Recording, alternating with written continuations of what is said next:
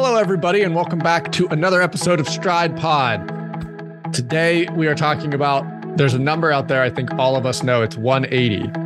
According to that number, every run, every step, in my mind, is kind of like a video game, like Dance Dance Revolution. There's magical things flying around, and our feet have to hit this magical number of 180 steps per minute.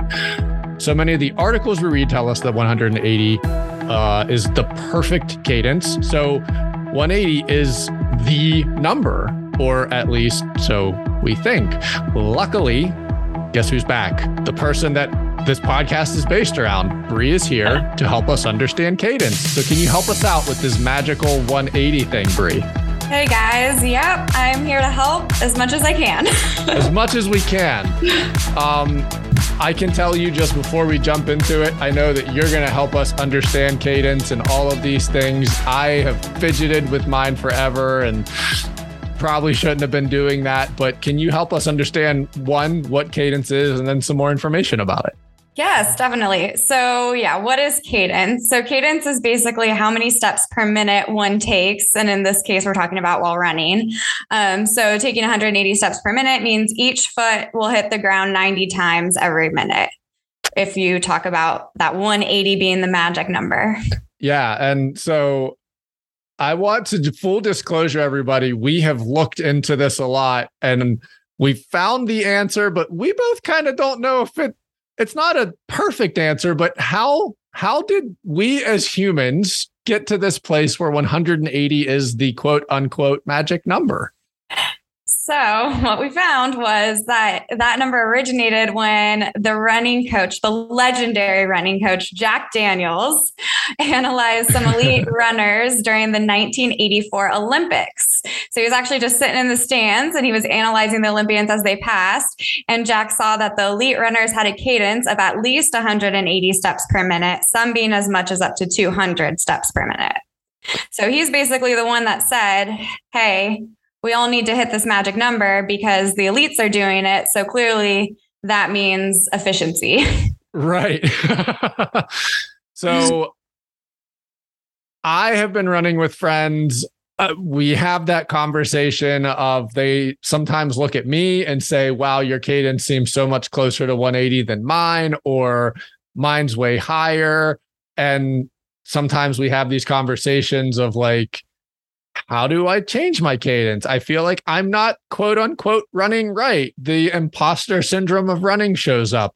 So let's talk a little bit about cadence, the impact it plays in running, why 180 feels like the happy number for everybody, and how people can kind of think about cadence in general when it comes to their running and the benefits. So the one thing that I did find in a lot of research all over when I was looking is that increasing your cadence does help decrease the forces through hips, knees, ankles, so all the way down the chain. It also, increased cadence does not have a significant negative impact on effort or economy of running. So basically everything is saying that if you hit around that 180 or the higher cadence, you're going to have less impact through your joints and ideally then less chance of injury. That's kind of. Yeah. So like for our visual aid friends out there in the world, it's kind of like in my head while you're talking through this, it's like anything slower than 180, or if you start getting down into 150s, 160s, maybe the visual is like, it's more like you're leaping from one foot to the next and not really, shuffling your feet as much, which is loading everything up a little bit too much. Yeah, that's a great point, because it is also said that people tend to then overstride when their cadence is lower. So then you're getting into a little bit of what we talked about in one of our last episodes with the foot strike and how the foot strike's not obviously a huge deal, but the overstriding is, right, because that will really lead to injury. So if you're taking you're taking longer steps, but you're taking less of them, that tends to then lead to more injuries. Yeah. So foot strike is fine for however you want to do it, like we've established in our first episode. But when you start trying to play with that and cadence and your foot starts landing out in front of you, all the things can start kind of going wrong. One, you look like, the 5-year-old in the galoshes jumping from puddle to puddle and all of that stuff. So we want to stay away from those things. Yes, but there are some things to consider before you start playing with your cadence too much. Speed plays a role. So when you run faster, your cadence is going to increase. And I mean, I've noticed this just looking at my Garmin data. If I'm doing, maybe easy warm up and then I go into some strides and then I'm doing like threshold pace, every single one of those is going to have a different cadence. Yeah. So it definitely depends on your speed. Another thing is your body. So it's found that being taller and having a lower fat mass are factors contributing to a lower cadence, but it also turns out that they play a very, very minor role compared to running speed. So it's something to think about, but it's not a huge indicator of what your cadence should be, but that is a piece of the puzzle. And lastly, the runner's level or experience. High level runners tend to have a lower cadence compared to novice runners at certain speeds, which I thought was kind of interesting. But it seems that everyone is basically different. So everyone has their optimal cadence for them. So if you think of a graph, it can be in a U shape. And if you have like injury costs on the high up and down vertical line, running cadence on the horizontal line. So as the energy cost decreases, your running cadence is increasing, but it gets to a point where it starts to go back up and you're starting to have to use too much energy to hit that higher cadence. So you can be going at a speed that is almost like you can increase your cadence too much. That is possible. Well, I can kind of speak to that. Unshockingly to you and to many people out there, there was a point where I think I was doing speed work a couple of years ago, and I did to meet my paces, I was kind of forcing cadence to the point where then I was stressing, I think, my quads, IT, and hips a little bit too much because I was almost tightening, right? I was kind of tightening up a little bit too much to get my turnover to kind of go up way too much. Yeah. And what would you look at that? I ended up not feeling great because of that. And then someone got injured, didn't they? You wouldn't, it. I think that also one thing, so for everybody out there, our next episode is going to talk about shoes in a lot of ways.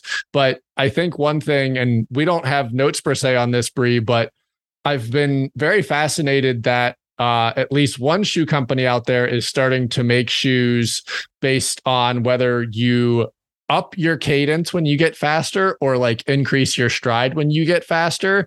And it's not to say either of those things are wrong, but it is interesting that shoe technology, as we're going to get into in episode 4, has even started to really even look at every runner is different. So we should try to make shoes to accommodate that. So long story short, I think everybody is, if you feel like your cadence is way too slow and you want to change that, probably don't try to just flip a switch and change it. Really think about it and probably do some strengthening work and some other stuff, I would guess, that, might discover some weaknesses if you try to change your cadence too much, too fast. And maybe don't be so hard on yourself with your cadence. If your running feels good, I think back to when I ran with my sister-in-law and she was like, your cadence looks so much better than mine. And I was like, but is how you run not feeling great? And she was like, no. And I was like, well, then what are we talking about? So if you're feeling good out there, I think stick to it. Yeah. Yeah, I agree. It's definitely not a one size fits all answer. I mean, we basically got this 180 number from just some guy watching the Olympics. Everyone said cool. And everyone decided to agree. And I guess we're just going to take that as it is. I really wish there was some I really wish I could say, hey, this article found that 180 is the gold standard. Perfect. But, there isn't such things. But what I will say is that most of the research that we did find still said 180 was a good number to shoot for if it feels comfortable. Obviously, it's going to feel a little funny when you're first starting to change your cadence, but I also wouldn't try to go from 150 to 180 in one training run. It's just more trying to get used to it for maybe 30 seconds and then go back into your natural cadence. And then after a couple more minutes, try to hit that 180 again for another 30 seconds and then back to your natural cadence. Like just try to ease into it. Yeah. I think that's better than going fully into some uncomfortable range that your body just isn't used to. And there are ways though that the research says to try to increase your cadence by using a metronome, that's actually more effective than using music. So I thought that was interesting too. So there's a bunch of apps and that you can use to make a metronome. And so set it for maybe if you're a runner that usually runs around 150, 155, maybe set it for 165 and see if you can get yourself feeling a little more comfy there and just kind of go from there. But listen to your body. If you're starting to get pain and niggles where you didn't have them before, maybe take it down a notch.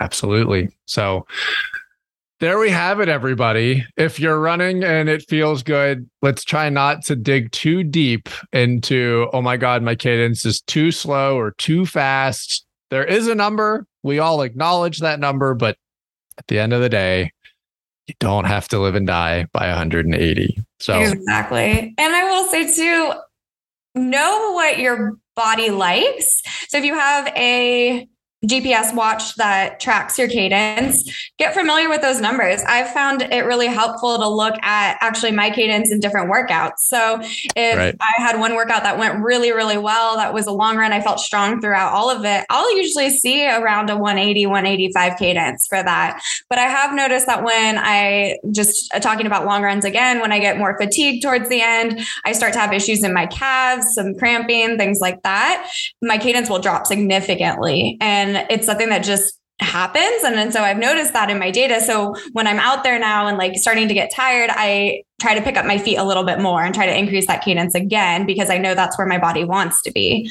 So just something to think about and be aware, but also don't compare it to your neighbor, because everyone's probably like their number, their perfect efficient cadence isn't going to be the same as the next person's. Absolutely. Well, thank you for helping us kind of get to the pseudo bottom of the mystical 180 cadence number. No problem. Cheers right, everybody. To Jack Daniels for that number. Cheers to Jack Daniels. Our inside joke, everybody, has been, wow, he produces alcohol and understands running cadence. What a wonderful person. He's a very well-rounded individual. Yeah, it's incredible. All right, everyone. Thanks for coming along for this episode. Till next time, we'll talk to you soon. Thanks for listening to For Your Run, a podcast brought to you by For the Run. Special thanks goes out to all of our supporters on Patreon, whose contributions and support help us put this all together and get it out into your ears. If you're interested in becoming a member of the For Your Run pod family, you can learn more at patreon.com/foryourrun. We hope this has been a pleasant break in your day, and we look forward to you bringing us along for your next run or whatever it is you have going on in your life. Till next time, run with heart, and we'll talk to you soon.